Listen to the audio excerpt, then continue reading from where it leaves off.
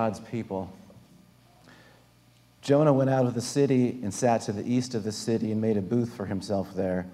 He sat under it in the shade till he should see what would become of the city.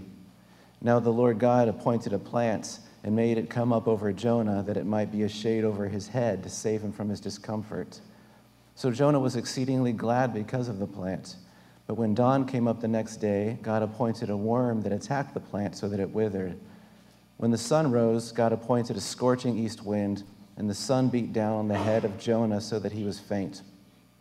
And he asked that he might die and said, "It is better for me to die than to live." But God said to Jonah, "Do you do well to be angry for the plant?" And he said, "Yes, I do well to be angry enough to die." And the Lord said, "You pity the plant for which you did not labor, nor did you make it grow, which came into being in a night and perished in a night. And should I not pity Nineveh, that great city in which there are more than 120,000 persons who do not know their right hand from their left, and also much cattle?" This is the word of the Lord. As I said, this is the final passage and the final message of our journey through the book of Jonah. And I hope that as it closes, we've come to see the truth of 2 Timothy 3:16 through 17, which says, "All Scripture is God-breathed and profitable for correction, for teaching, for reproof, for training in righteousness, that the man of God may be complete, equipped for every good work." It says, all Scripture. And the Greek word used here is graphe, which means that which is written. There's a lot of folks that think that the Bible is not the Word of God, but it contains the Word of God. This is actually opposed to what Jesus believed, so our view of Scripture shouldn't be less or greater than that of our Lord. And the Bible says that all written Bible is God's breathed out word.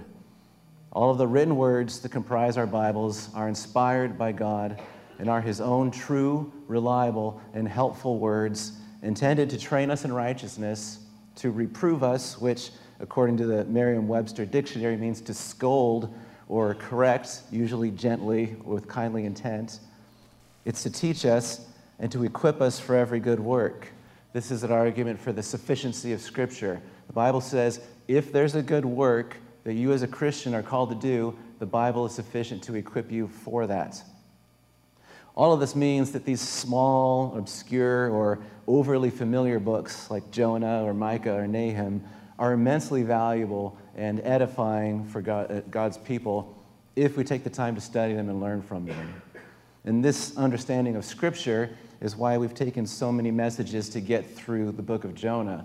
We've seen that even in little portions of the book of Jonah, there have been great and deep truths which God has to teach us. And this is true for all of Scripture. All of Scripture is God-breathed and profitable. That means those long chapters in Ezekiel where God's describing the layout of the temple. It means those first chapters of Chronicles where it's endless genealogies. All of it is profitable for us. And this means all of Jonah is God-breathed and useful for growing us in the Christian life. And with this understanding of God's Word, we dug deep into the text and saw that the riches of the wisdom and the knowledge of God are displayed even in the book of the Bible about the fish, which we didn't actually talk very much about the fish at all. Well, this final passage of Jonah is replete. It's filled with great doxology and great theology. That is, it gives us reasons to praise and to worship God, and it gives us great truths about God and truths about ourselves. And in many ways, this passage that we just read, that we're looking at today, is a great summary of everything that we've looked at in the book of Jonah, because this book has really been about perspective, true perspective. It's been about showing the reader who God is by holding up a lens through which we can see Him more clearly, and it has shown the reader who we are, by holding up a mirror. And in each case, we are gaining a clear perspective of who God is, of who we are, and what difference that should make for your life. The things that God's Word show us about Him in Jonah are awesome, and I mean that in the classic sense of the word, as in they're awe-inspiring, the true definition of the word. There are so many great and wonderful truths about God that are revealed in Jonah throughout this book, And chapter 4, verse 2, which we looked at last week, is a great example where it says, "You are a gracious God and merciful, slow to anger, abounding in steadfast love, and relenting from disaster." That's a truth statement about God. That's who God is, the God that we worship. This is something that you can take to the bank, so to speak, and know that the God we serve is a gracious God. The God we serve is a merciful God. He's slow to anger. He's abounding in steadfast love, and he relents from disaster. And there are more of these great truths which we will see in today's passage, in which God orchestrates nature to help Jonah learn true perspective about himself, about the lost, and about God. So while the lens of God's glory should inspire awe in us, that is, in the more that we learn about God, the more we should be filled with awe for him and grow our capacity to love and worship him, the mirror that's held up to see ourselves has been and should have been very uncomfortable at times. Being reproved and corrected by Scripture will and does offend our pride and our exaltation of self. We will either be humbled by what God's word says, or we will be provoked to resentment and defiance by it. And sadly, it's often the latter. In my prayer right before the sermon, I quoted Hebrews, which says, "Today, if you hear his voice, don't harden your hearts."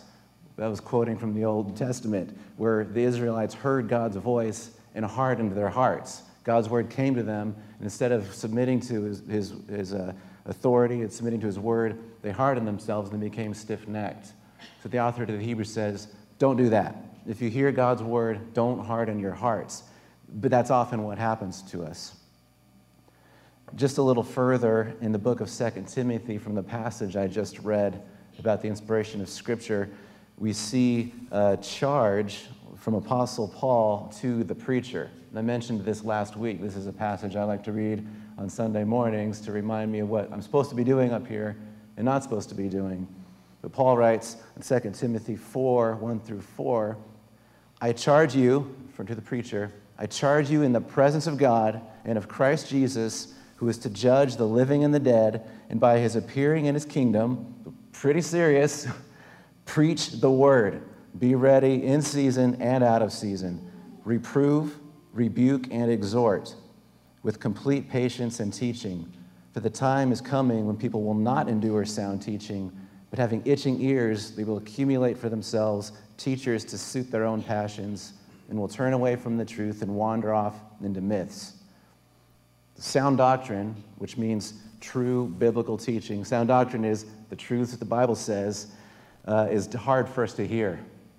It is hard because we are by nature proud, independent, prone to wander, stiff-necked, and we think we're really great.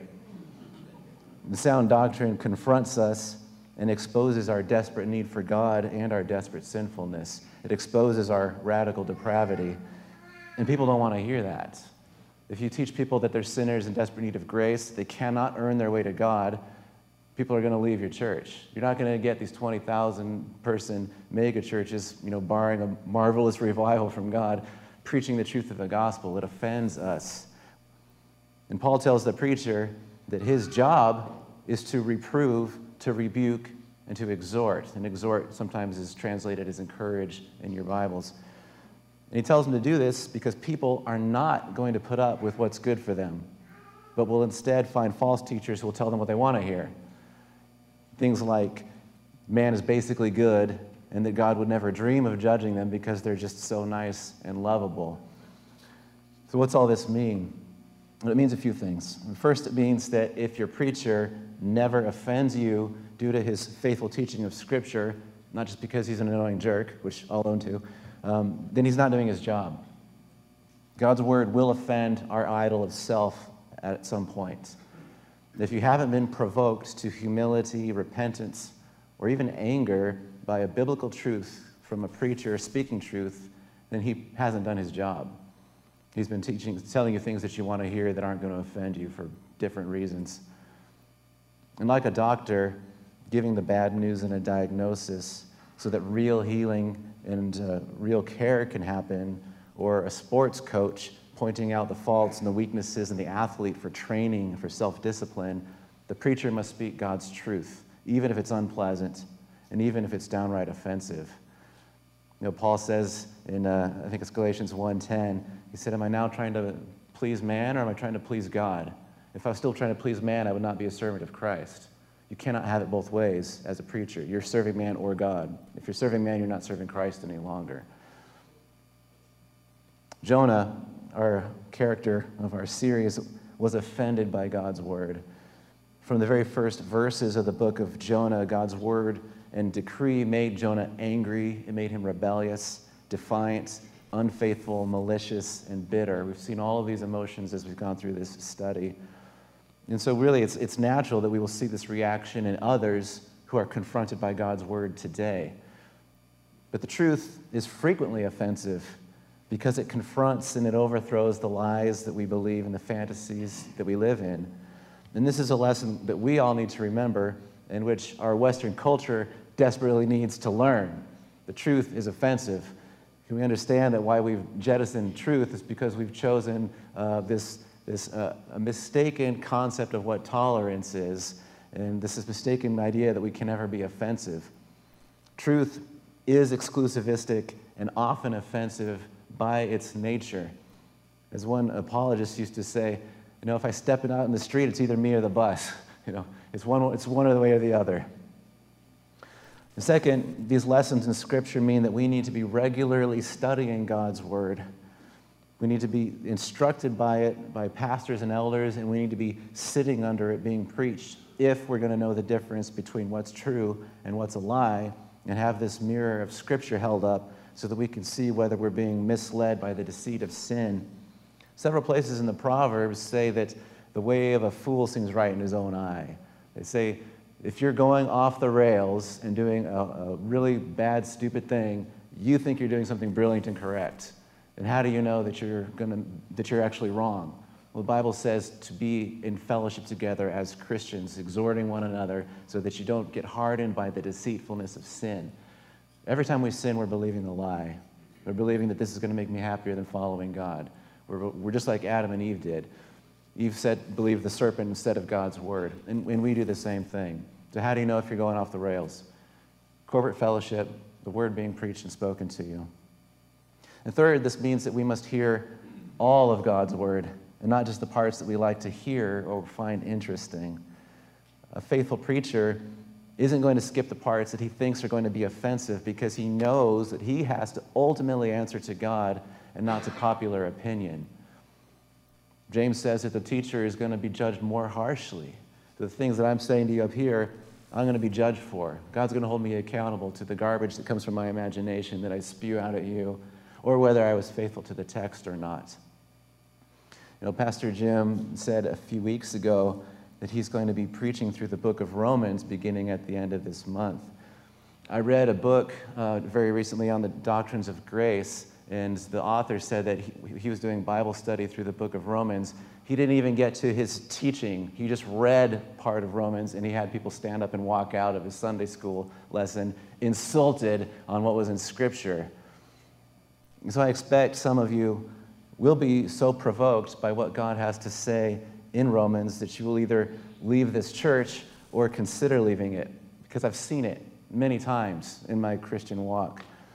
But I urge you now, before it happens, that when you get offended by what God's word has to say, that you truly ask whether it's what God has to say, and if so, humble yourself under his mighty hand and be changed by his truth. Let your perspective be changed by the true word of the Lord. Do this, and don't flee from the presence of the Lord in a rage like Jonah did. Because when the word of the Lord came to Jonah, he hated it. He hated what God had to say. And when he heard it, he fled the presence of the Lord towards Tarshish. And to give that a modern spin, when Jonah heard his pastor teach from the Bible, he hated it and left the church for a place where he would never again be confronted with doctrine he didn't like. And this is often what we do. I'm going to leave that church. I'm just going to have church at home from now on. Why? Well, because no one's going to confront you with the truth. In this final passage of Jonah, we've read that he is still displeased with God showing mercy to the Ninevites. He's unhappy with God's decree and God's true nature as a compassionate God. You know, that's the part we tend to like the most as Americans. We like the idea of the compassionate, loving God. Miroslav Volf has a book called Exclusion and Embrace, and he's writing from somebody who grew up in the Balkans and lived in the Balkans during those horrible wars. He says, you can't sell the compassionate God gospel to these people. And the only way that you can teach these people to not extract revenge and murder these people that have harmed them so badly is if you tell them that God is a just God. They don't like this idea of the compassionate God. We should be able to understand Jonah a little bit as well, because he was dealing with a people that murdered and attacked and brutalized his own nation. So he hated the idea of the compassionate God. So he doesn't just run, in this second portion in our passage today, he doesn't run from God's presence like he did in the beginning of the book, but he sits and, for lack of a better word, he pouts. There's still more for Jonah to learn, and through his actions and God's personal instruction, there's more for us to learn as well. So we look at verse 5. Jonah went out of the city and sat to the east of the city and made a booth for himself there. He sat under it in the shade until he should see what would become of the city. In verse 4, which we looked at last week, God asked Jonah if he did well to be angry at the repentance of the Ninevites. And Jonah didn't answer. That's where our passage ended last week. But instead of answering God, he essentially storms out of the city and goes to a place where he can observe Nineveh and see if God's going to change his mind and destroy it after all. He makes himself a tent and he sits in the shade to presumably wait out the 40-day countdown to destruction given in the message to the Ninevites. Now, the text doesn't tell us why Jonah thought God might change his mind or what he thought was going to happen at the end of the 40 days. You'd expect him to either be celebrating with the revival of this city or just to go home instead of going out and waiting in the heat just to watch what happens. But in this sitting in the tent, kind of throwing a fit, God continues to teach and care for Jonah, which I find encouraging as well. See, this big purpose of God saving the Ninevites repent. This prophet has done his job, but instead of treating him like an expended cartridge or an empty milk jug, God still cares for him. God still is intimately involved in Jonah's life. So in a compassionate gesture, God causes a plant to grow and cover Jonah with its shade to save him from his discomforts and give him a break from the hot sun in modern-day Iraq. And it's amazing how much the commentators wanted to talk about what kind of plant it was, but it doesn't matter. It's incidental to the story. It's hot, though, where Jonah is. If you'll recall, the ruins of Nineveh are on the outskirts of the modern city of Mosul in Iraq. And I checked the weather for Mosul online, and it was supposed to be a high of 112 degrees today, and it was 117 degrees on Friday. So it's a hot area, and Jonah was very happy to have this plant covering him. In fact, verse 6 says, he was exceedingly glad because of the plant. Now, this phrase should stand out to us. It seems like a pretty normal descriptive phrase, fairly humdrum thing to say if you're just reading the chapter and you move on. But what should strike us is that in verse 1 of chapter 4, which we looked at last week, the Bible says that Jonah was exceedingly angry about the repentance of the Ninevites. So we have essentially a compare and contrast moment for us, which is important for what God wants to teach us and Jonah in the rest of the passage. Jonah is exceedingly angry at the lost being saved and exceedingly glad because of a big plant. And the thought should jump into our heads immediately that Jonah needs to get some perspective, which is precisely what God intends to give Jonah in this passage. So we look at Jonah 6 through 8a. Now the Lord God appointed a plant and made it come up over Jonah that it might be a shade over his head to save him from his discomfort. So Jonah was exceedingly glad because of the plant. But when dawn came up the next day, God appointed a worm that attacked the plant so that it withered. When the sun rose, God appointed a scorching east wind, and the sun beat down on the head of Jonah so that he was faint. God appointed, God appointed, God appointed. This repeated phrase shows us one of the main themes of not only Jonah, but of the Bible itself, of all of Scripture. God's sovereignty. 4 times in the book of Jonah, we see God appointing something, and once it says he hurled a storm. And this indicates God's direction and control over his creation. Chapter 1:17, God appoints the fish to swallow Jonah and save him. And in our passage, we see God appointing a plant to grow and cover Jonah, God appointing a worm to attack and kill the plants, and God appointing a scorching east wind from the east. The Bible speaks a tremendous amount about God being the sovereign king over his creation. But most modern people, and sadly this includes many professing evangelicals, have very inadequate or unbiblical ideas of God's sovereignty. And this isn't surprising necessarily, because God's sovereignty is one of those doctrines that we were referring to earlier that confronts us and offends us, because it reminds us that God being sovereign means that we aren't sovereign. If God being the ultimate king, it means that we aren't ultimate kings ourselves, which again is the offense that caused Adam and Eve to want to sin in the garden. They wanted to be like God. And it's sad when professing Christians downplay or ignore the doctrine of God's sovereignty, because it shows that they don't know their Bibles very well at all, that they don't believe their Bibles very well, or subsequently they don't know the God they profess to know and love very well at all.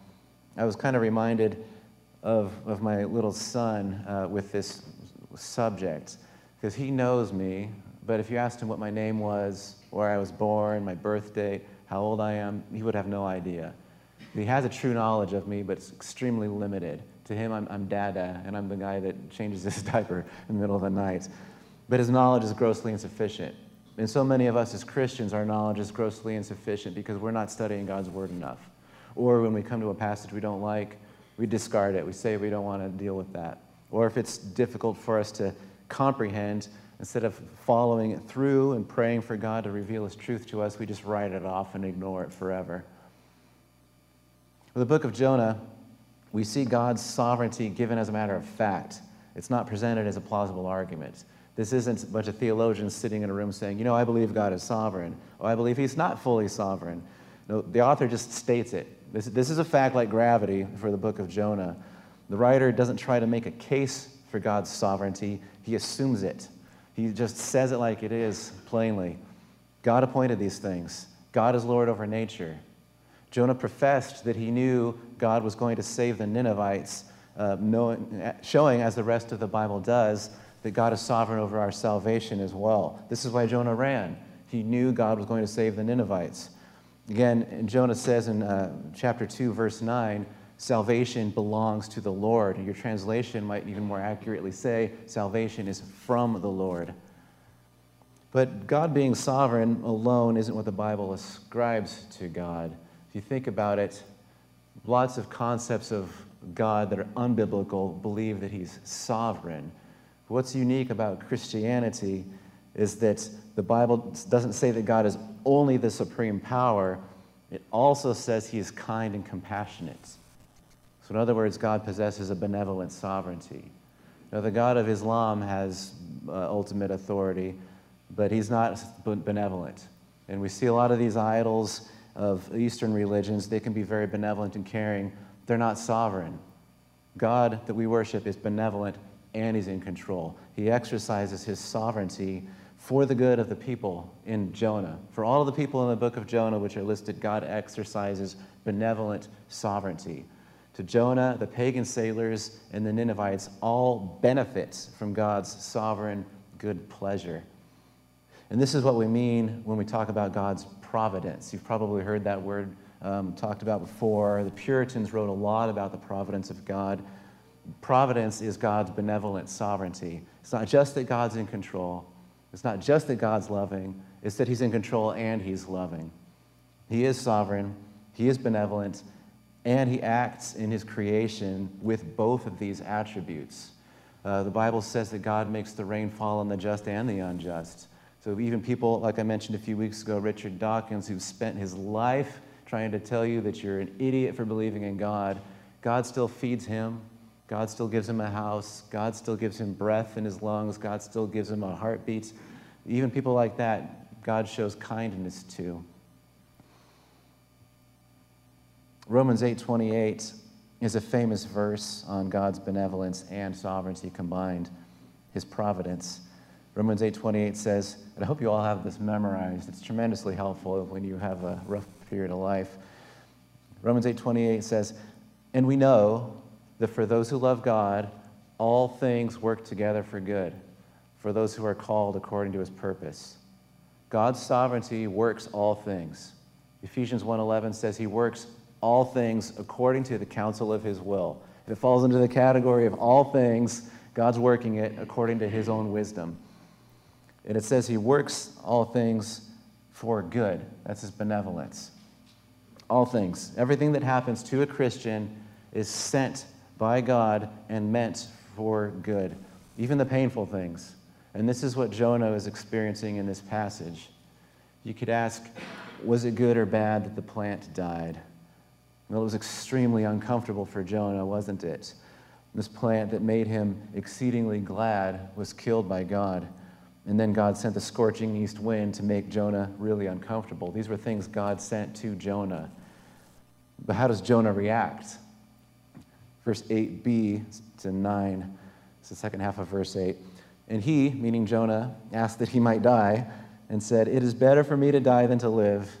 But God said to Jonah, do well to be angry about the plant? And he said, yes, I do well to be angry enough to die. So again, how does Jonah react to God's providence? Exactly like we do when our lives fall apart and when bad things come into our lives. Jonah throws a fit and wishes he was dead. He doesn't believe that God's actions are any good. He is revolted by God's sovereign choice in granting repentance to the Ninevites, and he is revolted by God's sovereign direction of nature and sees no hope or good that can come out of his frustration, and he prays for death. But this is something that we have to recognize as Christians, because we can believe the truth of Romans 8:28 up here, but getting it the farthest distance known to man, which is from here to here, is another matter, because God doesn't tell you the outcome of your suffering. All you know is that you're in it and things are horrible right now, and you have to lean on this promise. Do you trust God or not? Do you trust the God that actually does know the end of the road or not? And it's better to trust him truly than to do what Jonah did or to be very anxious about it. You know, consider somebody that gets onto an airplane and is just terrified and shaky the whole time. The pilot's going to get you there. It doesn't matter whether you're confident or throwing a fit, you're still going to get to where you're going. But wouldn't it be better to trust the skill of the pilots than to live your whole life or the whole flight throwing the fit and being anxious? Again, it's a lot of times easier said than done, because I'm only 38, but I've lived long enough to know that people get real suffering in life, and there are real issues that we deal with. It's not just, oh, I've got a flat tire when I'm supposed to be at work. There are real pain that we go through. And that's why God gives us Romans 8:28. But Jonah throws a fit, and he wishes he was dead. He doesn't believe that God's actions are any good. So again, as he did in 4:4, God asks, do you do well to be angry? And this time, Jonah answers and says, yes, I do well to be angry enough to die. Now, last week we talked about that question, and I told you to remember that question and ask yourself if you do well to be angry when you become bitter or angry during this last week. I don't know if any of you did it, but if you did you actually end up with Jonah's answer? Did you say, yes, I do deserve to be angry, or I do well to be angry? And if you did, you've lost perspective, like Jonah did. You forgot, or you didn't know, or you didn't believe Romans 8:28. Whatever came into your life was from God, for your good, for his glory. That's why James says to count it all joy when you meet trials of various kinds. For you know that the testing of your faith produces steadfastness. Can you do that? Can you count it joy when you meet trials of various kinds? No, Jonah would have known this truth about God even if Romans 8:28 hadn't been written yet, because he was still the same God that he knew factually. It's the same God in both Testaments. But Jonah also failed to apply God's truth to his life in this instance and realize that God was using the plants and the worm and the wind to teach Jonah some perspective. Verses 10 through 11 say of our passage, and the Lord said, you pity the plant for which you did not labor, nor did you make it grow, which came into being in a night and perished in a night.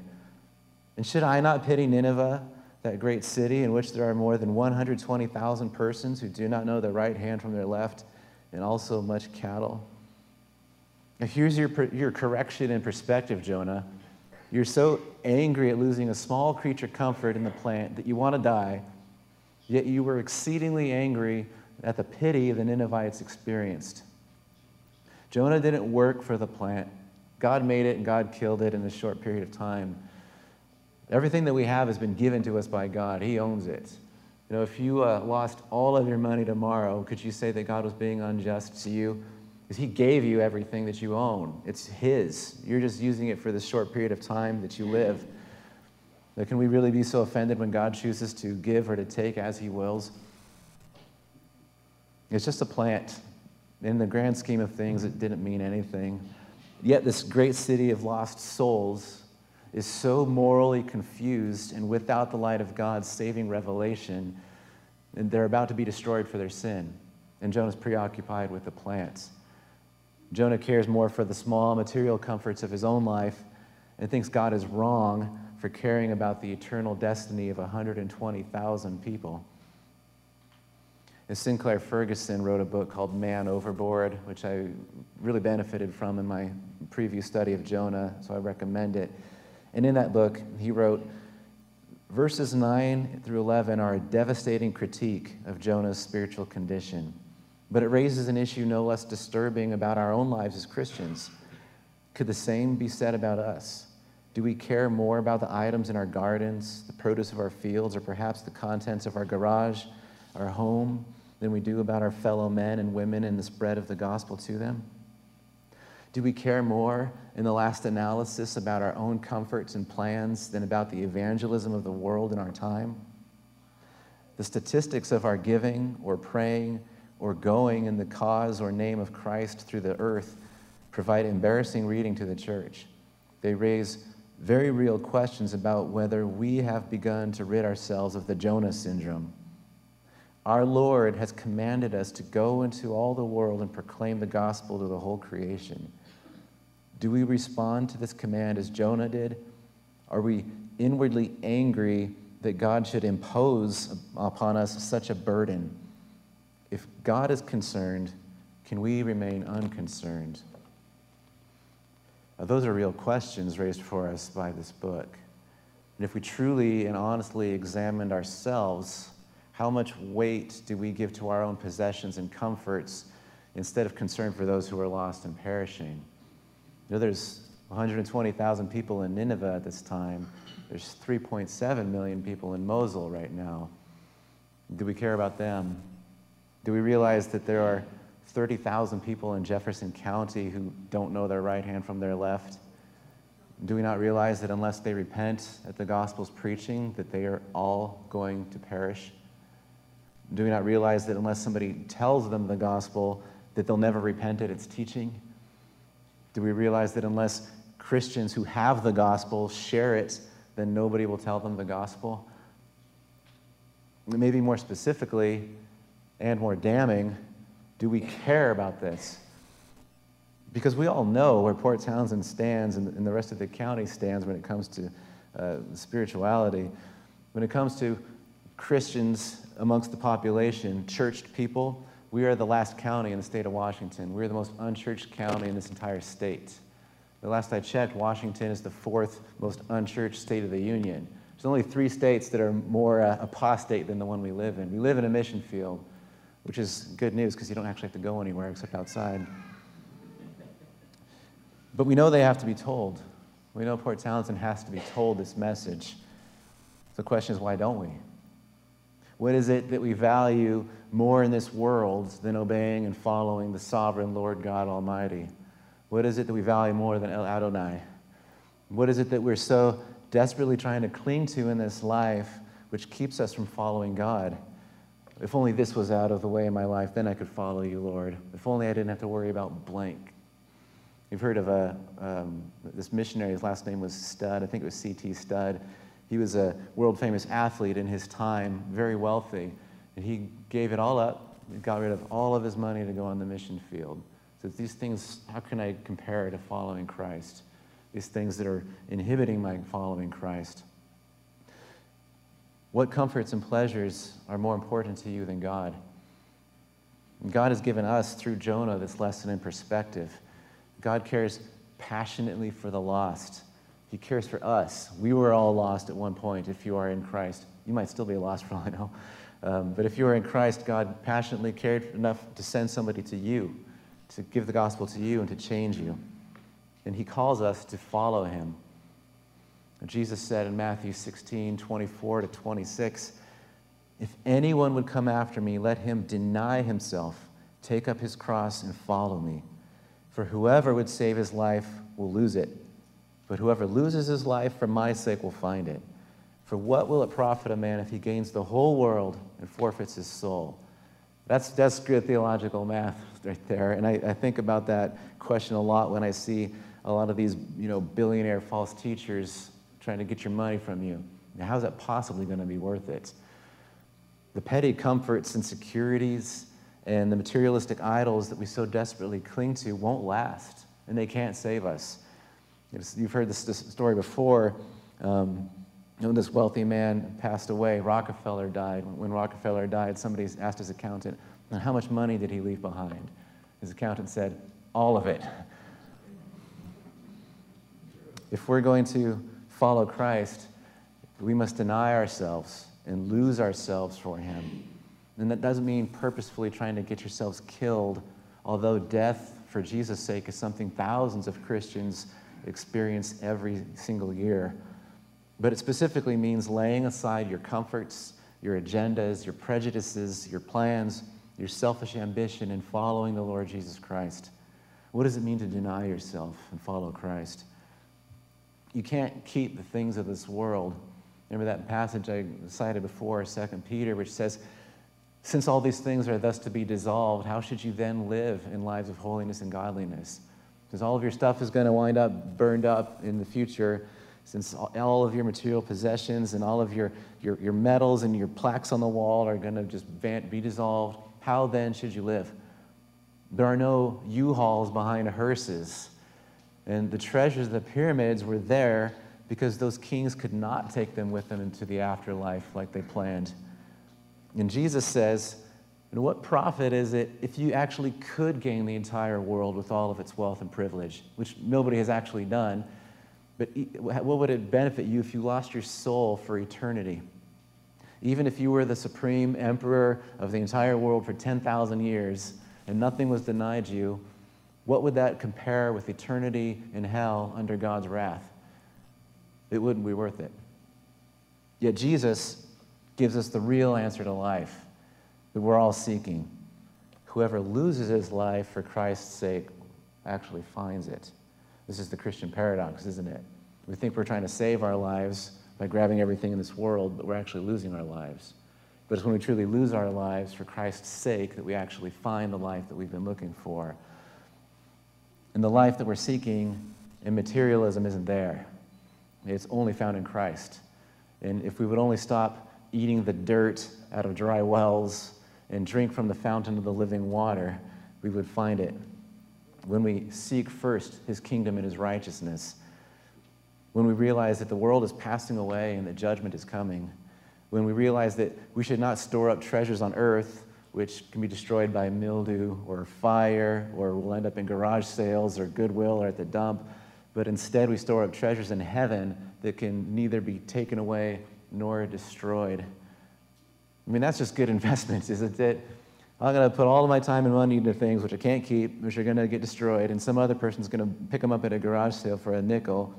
Or I can invest in the things which cannot ever be taken away from me for all of eternity. So how should you then live? This is the final lesson from Jonah, a lesson in perspective. And this whole book has been a lesson in perspective. The whole book has been saying, look who God is, look who you are, so how should you then live in response to that? If the Bible is true and everything that it says, and if the God revealed in it is the God who is really there, how should you be living each day? I mean, if you ask yourself that question, And if you really believed it, Monday morning, what would change? Everything in this Bible is absolutely true. This God is actually the God that I'm going to meet someday. How's that going to change how I live? What should we be spending our time and our money and our thoughts pursuing? We have this culture of binge-watching Netflix.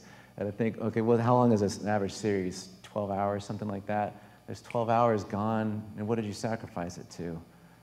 This entertainment. What could you have done with your time? There's 12 hours of your life that could have been spent seeking Christ. They're gone. You can't get them back.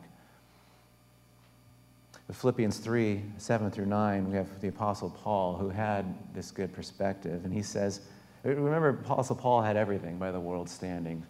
He was academic elite. He had position in his nation and authority. He had the right connections. He had everything. What's he say? Whatever gain I had, I count as loss for the sake of Christ.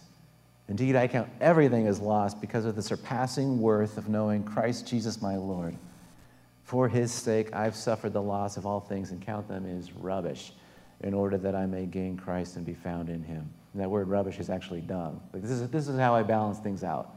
May I count a little holiness gained as overbalancing all my losses. How can we compare? If I lose everything in my life but I gain Christ, how do you even measure that? So he's also able to say in Philippians 1:21, for to me to live is Christ. If I'm going to live, I live for Christ. To die is gain. I win either way as a follower of Jesus. If I live, I'm living for the Lord Jesus Christ, and if I die, I'm with him. So I can't lose. Verse 11 of our passage, God asks, and should I not pity Nineveh, that great city, in which there are more than 120,000 persons who do not know their right hand from their left, and also much cattle? And then the book is over. It's an abrupt ending, and we're being left with this last word from God to contemplate what he has said and what we've learned from this book. He just stopped it. There's no, love Jonah at the end of the book. And so we come to an abrupt end of our study in Jonah as well. And I hope that we consider well the lessons that we've learned and the truths about God that were revealed through the journey of the prodigal prophet from Galilee. Amen.